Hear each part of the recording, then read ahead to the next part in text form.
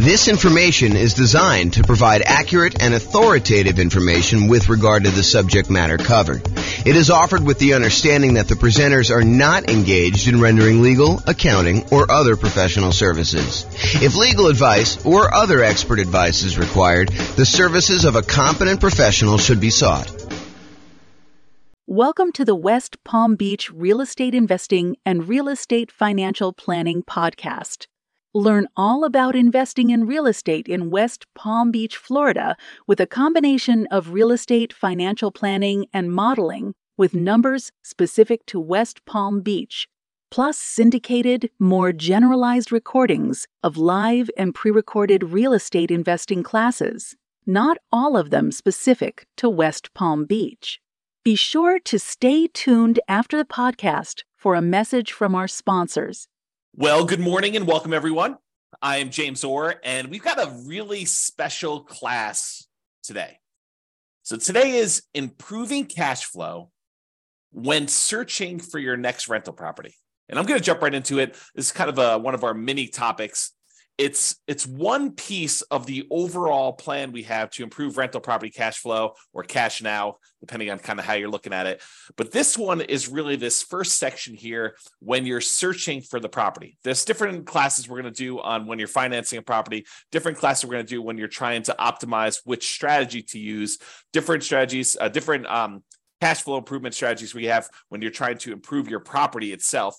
Different ones you use when you're utilizing marketing in order to get your tenant or tenant buyer in the property, different things we do when we own a property, and different things we do while we're renting the property. But today we're going to focus on searching for the property. So let's jump right into it. These are the areas that we're going to cover today. We're going to talk a little bit about selecting the right real estate agent. And it's probably not what you think it is, but we'll talk about that. And then we'll talk about locking or floating your mortgage interest rate. We'll talk about searching for less expensive properties, searching for pretty properties, which is counterintuitive, I think, to a lot of folks. And then searching for properties where the seller is offering seller concessions. And I'll go through some math on that for you.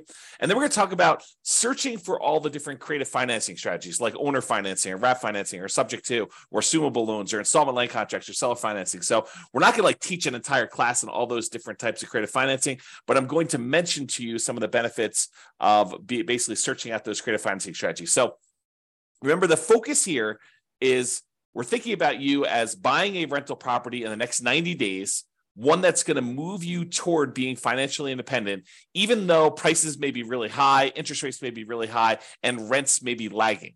And so how can we do that to make it more profitable for you, safer, easier, with less risk? So we're going to really look at those things now. So let's talk about agent selection. I think a lot of folks, when I say agent selection, are thinking to themselves, maybe my real estate agent will help me buy the right property. And I think there's a part of that that's true. So you could go find an agent that's going to help you find a property that has a better ratio of rent to price, or a property that's going to have better rent appreciation, which overall is going to give you better cash flow in the long term, or one that's going to be in a part of town that's likely to appreciate a little bit better than another, or one that's going to help you avoid some costs or help you negotiate better and get a better price. I think all of those things are true. But one thing that I do want to focus in on is this idea that in some real estate markets, there are some real estate agents, and it's not everyone, but there are some real estate agents who will voluntarily rebate part of their commission back to you at closing. So imagine for a minute that you're going to go buy a $500,000 property, and the real estate agent is going to be paid by the seller in a lot of cases, but not always, but a lot of cases they're going to be paid, somewhere between 1.5%, 2%, 3%, 3.5%, 4%. It's all negotiated, but in a lot of cases, they're going to get somewhere in that 3%-ish range in order for helping you buy the property. And they're usually paid by the seller's real estate broker via the real estate seller. So if you think about it that way. But in some markets, the real estate agent who is helping you buy is willing to say to you, hey, look, I'm willing to pay you a rebate of my commission that I'm earning on helping you buy the property. So they may go in there and they may earn 3% of a $500,000 property, $15,000. And in exchange, they're going to give you back 1% of the purchase price, or in this case, $5,000 to you at closing. So once you close on the property, they're going to get $15,000. They're going to take part of their $15,000 and give $5,000 back to you. And this is all negotiated, right? Like some real estate agents will offer this up front. It's kind of like their program. Some real estate agents, you can negotiate getting a rebate back of their fee. And so it's just something to think about. So what I want to talk to you about is why this might be in a cash flow improvement. At first, you might think, well, I'm just getting part of my down payment back. Well, sort of, right? And I think that's true. You are getting part of your down payment back, part of the money that you had to come up with in order to buy the deal. But if you think about it in terms of how it improves cash flow, you might think about it this way. So it's almost like if you got $5,000 back on a $500,000 purchase, it's almost like getting $400 more per month back for a year, plus a little bit more. I mean, $400 per month for a year would be $4,800, and you got $200 extra. So it's really like getting $400 more back. And then at the end of the year, maybe rents have gone up a little bit, and you're not, if you were $400 a month negative, then maybe rents go up a little bit, and now you're not quite as negative after that. So you could look at this as offsetting some of your negative cash flow. If you've got negative cash flow in your property, ideally, we're trying to get you to the point where we can improve it all these different ways where you have very little or no negative cash flow or significantly positive cash flow, depending on your market conditions and where you are and what you're putting down and what your strategy is and how you're doing all this stuff, because a lot of it's variable. But ideally, if you were buying a property and let's say hypothetically it had $400 a month negative cash flow, but you're able to get this $5,000 rebate back from your real estate agent, then for the first year, you're kind of break even. And then after that, maybe rents have gone up. Maybe maybe you're renting a $2,000 a month property or a $3,000 a month property, and maybe rents go up by 5%. I mean, I think that's probably a pretty aggressive growth rate, although we've seen more than that recently. But I think over a long period of time, that 5% per year is pretty aggressive. But if you got 5% on a $2,000 a month property, if I'm not mistaken, that's $100 a month. Now your cash flow is not $400 a month negative; it's only $300. And if you're on a $3,000 property, 5% improvement in cash flow. If I'm doing my math right, is $150. Now you're not negative $400, you're negative $250. So this could help get you over that first year of offsetting some pretty significant negative cash flow. Or if you have positive cash flow, it's a way to improve cash flow for the first year, if you think about it that way. Or a totally different way of looking at this, which I think is the one that most people are not finally attuned to, is you could take that $5,000 and instead of applying it directly to offset any negative cash flow or improving cash flow in that first year, you could say, I'm going to take that $5,000 and I'm going to use it to buy down the interest rate to improve cash flow on the loan I'm getting. Now, you may need the $5,000 upfront to kind of pay this to the lender when you go to closing, but you're getting it right back after you close as a rebate from the real estate agent in this example. So you may put up $5,000, buy down your mortgage interest rate, knowing that after closing, you're going to get $5,000 from your real estate agent, which could help offset the money you had to put up to do that. So how much improved cash flow will buying down the rate for $5,000, how much will that improve cash flow? Let's take a look. So this is a sheet that one of the lenders I worked with locally here, his name is Matt Weaver with Excel Financial, but he just sends over a sheet showing you kind of what rates are. And this happens to be the rates that he sent over earlier last week. And so I just pulled it up. It happens to be for a $500,000 property for a well-qualified buyer. I believe they're putting 5% down.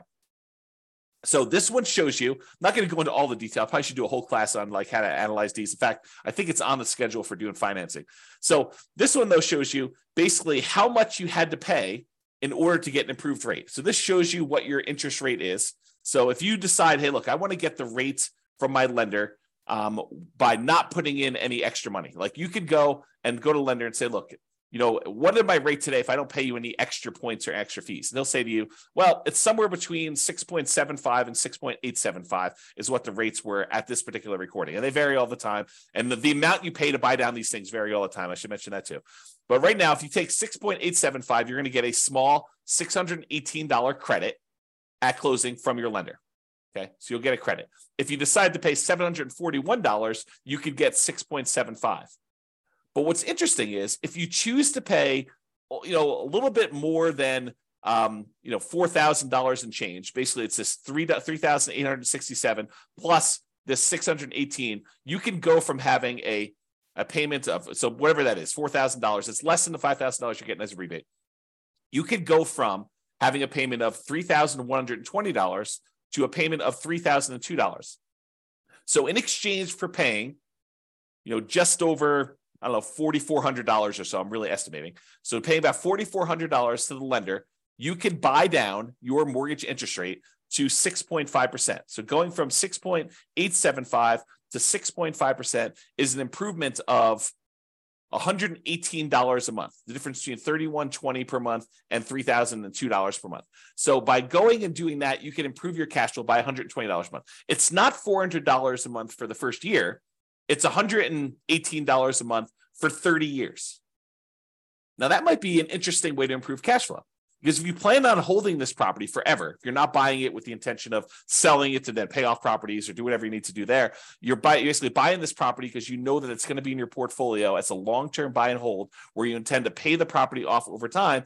Then maybe buying down the interest rate isn't the worst thing in the world, and it could improve your cash flow by $118 in this example. Okay, so that is one way that choosing a real estate agent could have an improved impact on your positive cash flow. Okay, next strategy. Locking or floating the rate. So mortgage rates change every day throughout the day. I would say most lenders tend to do a once a day adjustment. So, they reset their rates from their lenders at, 8 o'clock in the morning every day. And those are the rates that they're allowed to go and tell people throughout the day. So if you go to a local credit union or something like that, they may update their rates at 8 o'clock in the morning. And if you call anytime throughout that day, they're going to quote you that rate. But the rates are really changing all the time throughout that day. And the next day, when you wake up, they're going to be 8 o'clock in the morning. They're going to change the rates to whatever the current rate is for that day. So if you think about it, while you're shopping for a property, what if you're concerned that mortgage interest rates are going to go up? Well, it's really difficult to accurately predict the future. I mean, we really don't know if interest rates are going to go up or interest rates are going to go down. We can sort of guess based on, what's happening in the political world, but, unexpected things happen all the time. And those can impact mortgage interest rates. But if you're concerned that rates will go up, you're like, look, I can afford this right now, but if rates go up too much more, it's not going to be worth buying. Maybe what you want to do is go talk to your lender. And with some lenders, you can choose to pay a fee to lock in your rate while searching for properties. You can say, look, I know I'm buying something in the next 90 days. If I go pay you a fee, then we can lock in this mortgage interest rate and I will be able to get this rate definitely anytime within the next 90 days in order to close on my property. And they will a lot of times do that for you. Okay. Now the lock lasts for a predetermined period of time. It's not like you could lock in a rate and then 10 years later, you decide you want to use that rate, you could do it. It's usually for like 90 days. And I'm not a lender, but my understanding is how lenders are using this is they're going in and they are pre-purchasing that block of financing for you. So they're saying, look, we reserve this rate at this style of thing, and it costs them a little bit of money to do that. Then if rates go up between when you lock your rate and when you close on the property, you're not penalized with the higher rate and have improved cash flow. So this is thinking about, how we're improving cash flow by doing this. So you do that. If rates go down though, like let's say you lock in a rate and then rates happen to get better while you're under contract, some lenders will allow you to take advantage of some of the drop, not usually all of it. So if rates drop by half a point while you're under contract, they may only give you half of that. Okay, so talk to your lender and understand the details of this when you're going to do it. Now, where this becomes especially helpful is when you're buying new construction properties, where it could take months and months and months between going under contract to buy the property and when you actually close on it. So imagine you go under contract and the builder tells you, okay, this is going to be a 9-month build time. The property will be ready 9 months from now. Well, a lot can happen to interest rates between when you go under contract and you think you know what the monthly payment is going to be, and 9 months later when you're closing on the property and they're delivering it to you, and rates are very, very different between then. So this locking the interest rate can help eliminate some of that interest rate for you. Now, you're going to want to talk to your lender because sometimes locking for a very long period of time is more expensive than what you perceive the risk to be. Now, if rates really jump up, it could have been a really good value play for you to go buy that. But a lot of times we don't know. And so you want to talk to your lender and say, what's the cost of me locking the rate for 90 days or 6 months or whatever you're going to do? And try to work out a plan to see what seems like a good value for you to do that. Let me take a beverage drink here. Okay. So, and this one seems obvious, right? The strategy of looking for less expensive properties. In theory, you think, hey, searching for and buying a less expensive property often means that the monthly payment and the taxes and the insurance on that property tends to be a little bit lower. So if you're able to get similar rent for a lower priced property, that can improve cash flow. And I agree with that. As a really, really rough rule of thumb, for every $10,000 less of an expensive property that you buy, it saves you about $50 per month less in mortgage payment. So if you've downloaded the world's greatest real estate deal analysis spreadsheet and you've analyzed a few deals and you kind of have a feeling for, if I buy this, whatever it is, 400, 500, 200,000, $1 million property in my marketplace, and if I get this rent, I'm going to have $100 a month positive cash flow or negative $200 a month positive cash flow. You could think to yourself, okay, well, I know what a deal is at $500,000 as an example, and I get $2,000 a month rent. If I go buy a $490,000 property, well, that's going to be about $50 better cash flow. Really, really rough math. Okay. And so let's talk about where that comes from. So this is based on I'll tell you the story first. When I was a kid, my father was a real estate agent. And my father told me the really rough rule of thumb was when you finance a property, at the time this was true, $7, the rule of thumb was for every $1,000 that you borrow, it was $7 per month in payment. And so my father would be out, talking to a client, and they'd be like, "Hey, how much is the monthly payment going to be on this?" And so my father could, relatively quickly in his head, take the amount that they're paying, divide by 1,000, and then multiply by 7 in order to get a really rough estimate of what their monthly payment would be. And this is just principal and interest. Okay. And that rule applied when interest rates were in the 7.5 to 7.625% range. Okay, a little bit higher than where they are now. Now, when I was doing real estate brokerage, I'd often give clients a really rough $50 per $10,000 of purchase price rule of thumb based on that 30-year fixed rate loan. And so that's the rule that you're getting here. And that's relatively fairly accurate between 4% interest rates and 6% mortgage interest rates for doing some really rough estimating. It's not exact. It's not like, hey, lender, James told me that if I go and I buy a $10,000 less purchase price property, then my payment's going to be $50 better. No, they actually do the math and they calculate it out. They don't use this rule of thumb. But if you're out shopping for a property, this is pretty helpful, right? You could say, look, this is about the same as this deal I was looking at before. I know what the cash flow was on that. This property is $20,000 less. Therefore, it's going to be about $100 more in positive cash flow. Really rough rule of thumb. Now, this is just principal and interest. Doesn't take into account taxes or insurance or maintenance or anything like that in there. It's just the principal and interest part of the loan, and it's a 30-year loan. And we're assuming that interest rate is somewhere in that 4 to 6% range. So, you're probably going to be a little on the higher range right now if you're in that 6+% interest rate. So it can also be used to estimate how much that cash flow changes. I kind of mentioned that. So if you're wondering where this comes from, here is the actual chart showing you how much a monthly payment is on a $10,000 loan, 30-year loan at $10,000. So it shows you, if you were getting a 2.5% mortgage interest rate, it'd be about $40 a month.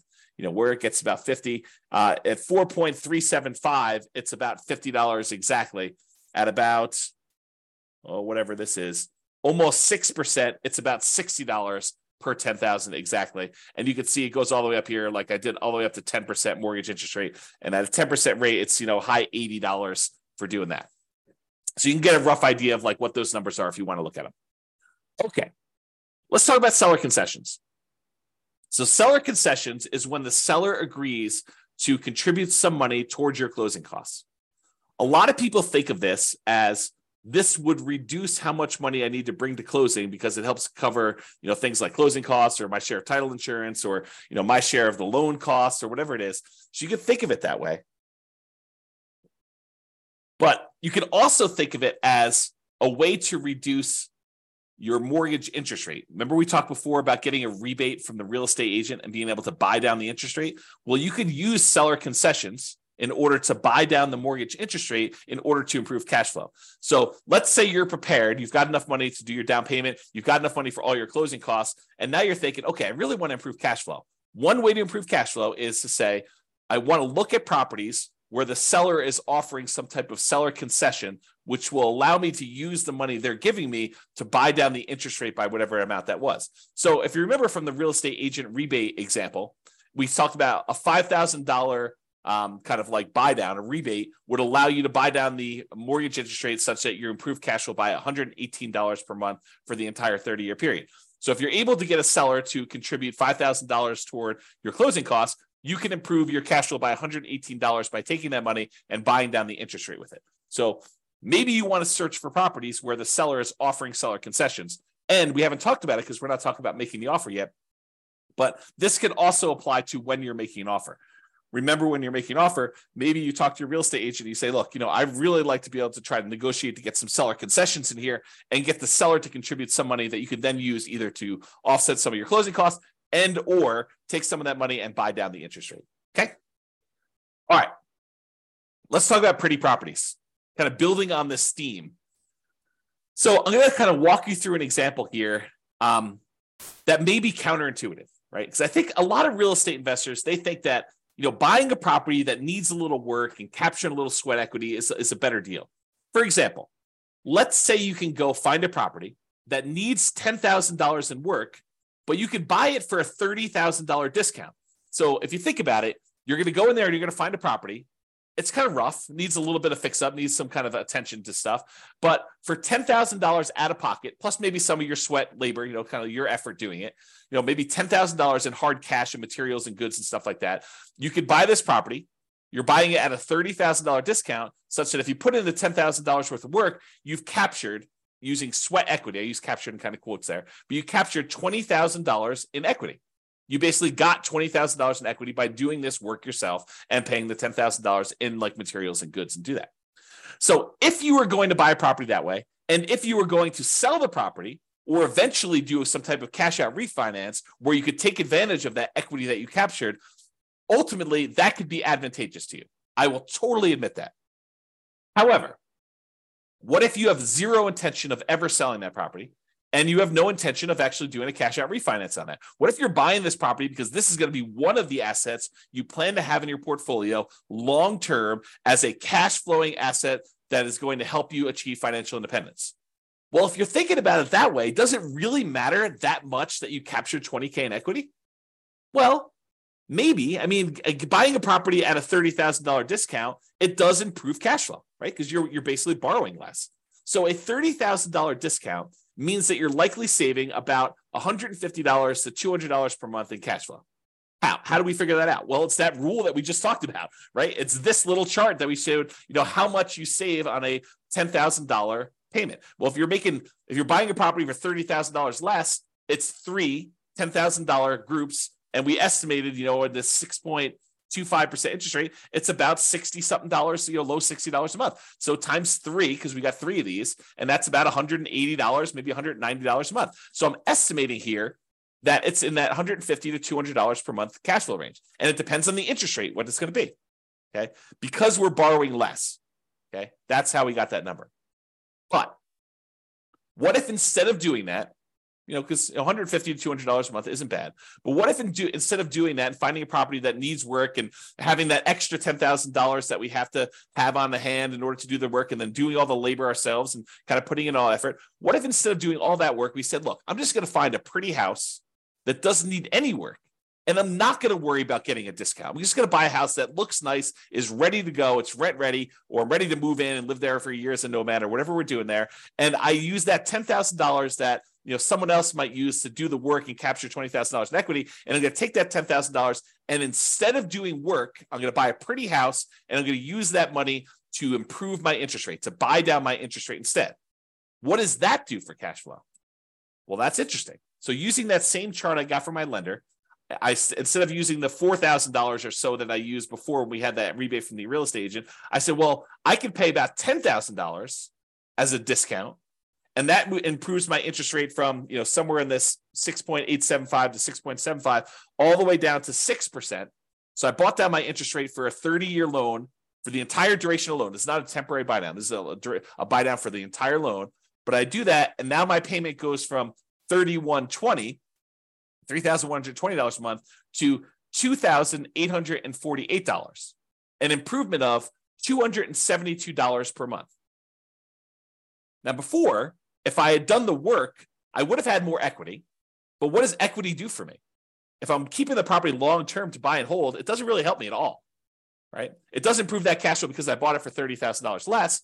But instead of taking that $10,000 to capture $20,000 in equity, I took the same $10,000 and I've now improved my cash flow by $272 a month instead of about $180 a month. So it's almost $100 more improved cash flow by doing it this way. And you bought a pretty house, you didn't need to do any work. I don't know. Seems like it's something to consider. So talk to your lender about buying down the interest rate and how much it would cost and run the math and say, Is this worthwhile doing? All right, let's talk about some creative financing stuff.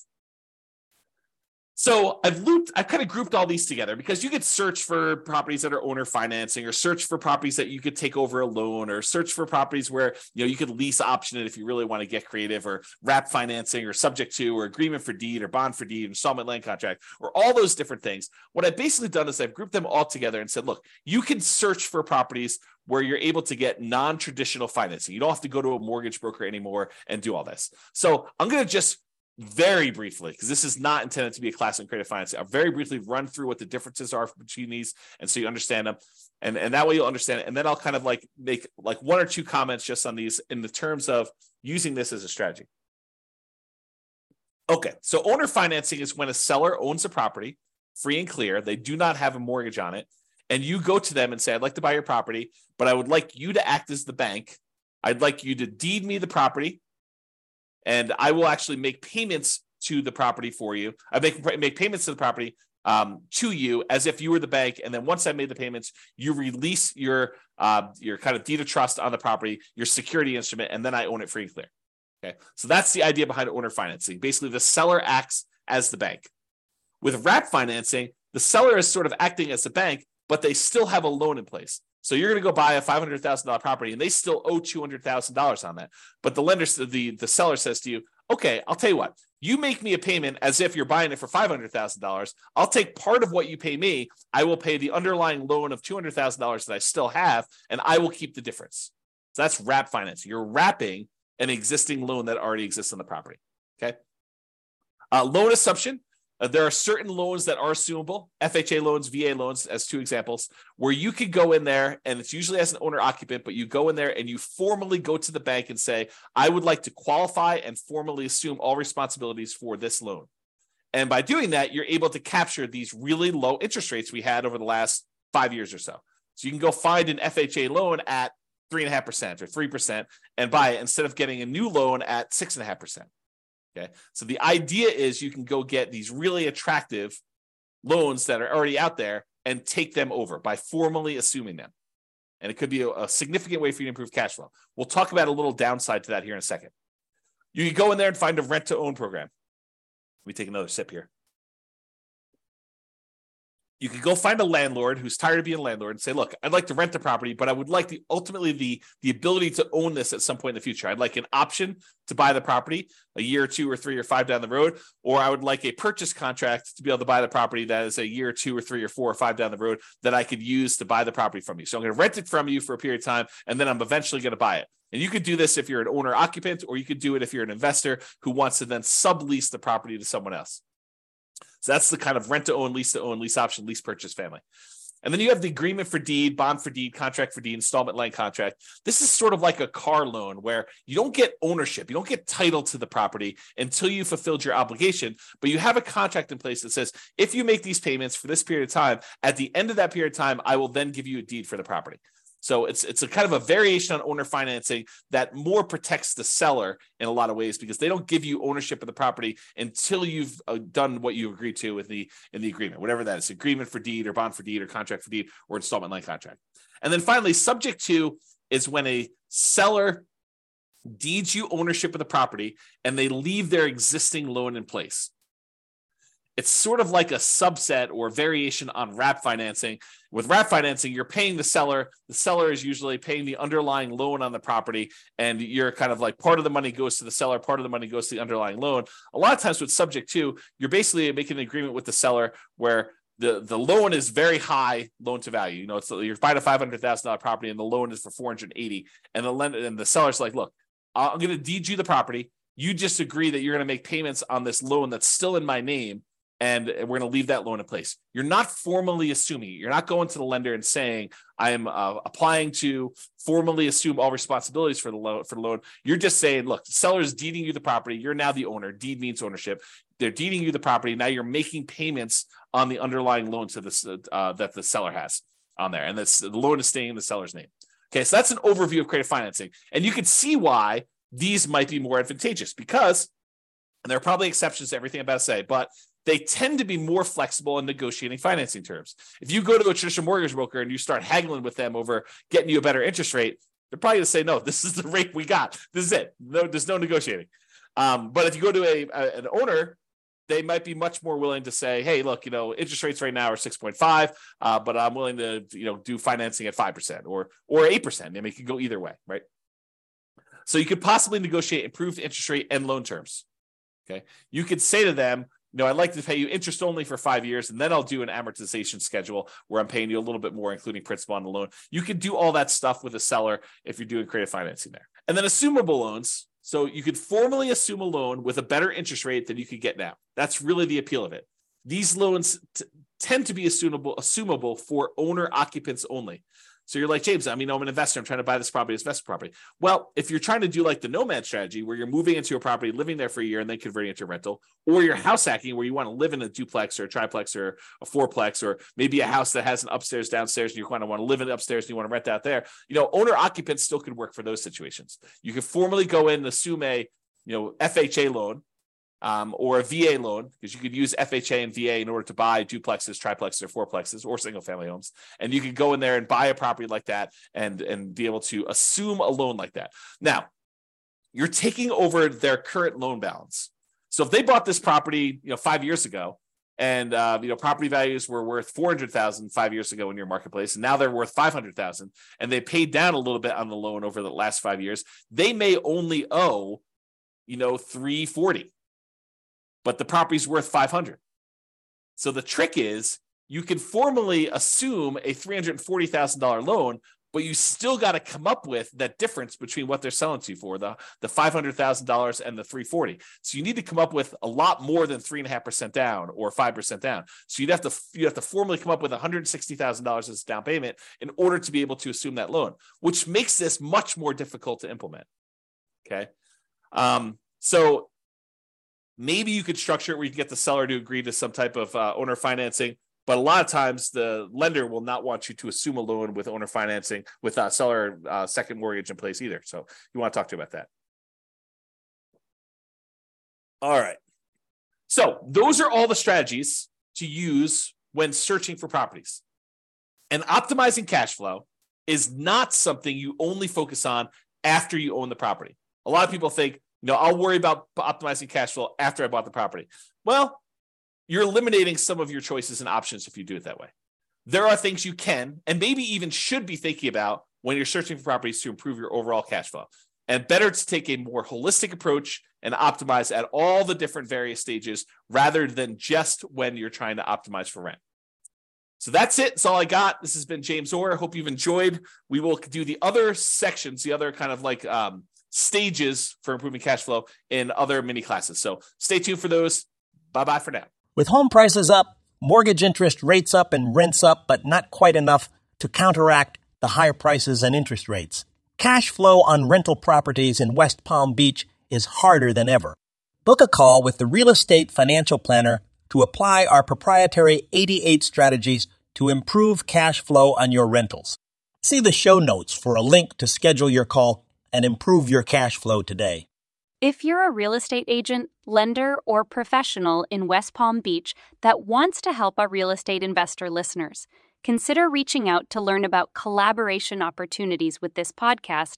We'd love to add more value to our listeners by having you assist our investors buy, sell, and finance their real estate investments. See the show notes to schedule a call to discuss collaboration opportunities.